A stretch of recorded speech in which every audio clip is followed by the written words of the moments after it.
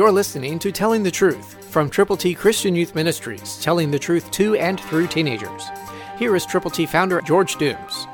Believe on the Lord Jesus Christ.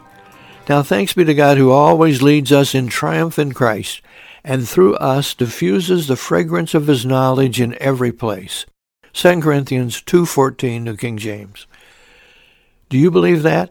I do with all of my heart, because the Bible is totally true. And we can thank God who gives us opportunities to share Christ, leads us in triumph in Christ, and through us diffuses the fragrance of his knowledge every place. Wherever you are, wherever you're headed, you can represent Jesus Christ. You can tell people how to get to heaven. You can be the catalyst who helps other people understand that there's only one way to get to heaven forever, and that's to admit that you, or I, or we, or they are sinners, to believe on the Lord Jesus, and to confess with our mouths the Lord Jesus, believing in our hearts that God has raised him from the dead. That's what happens when a believer begins to share, and he diffuses the fragrance of his knowledge every place he goes.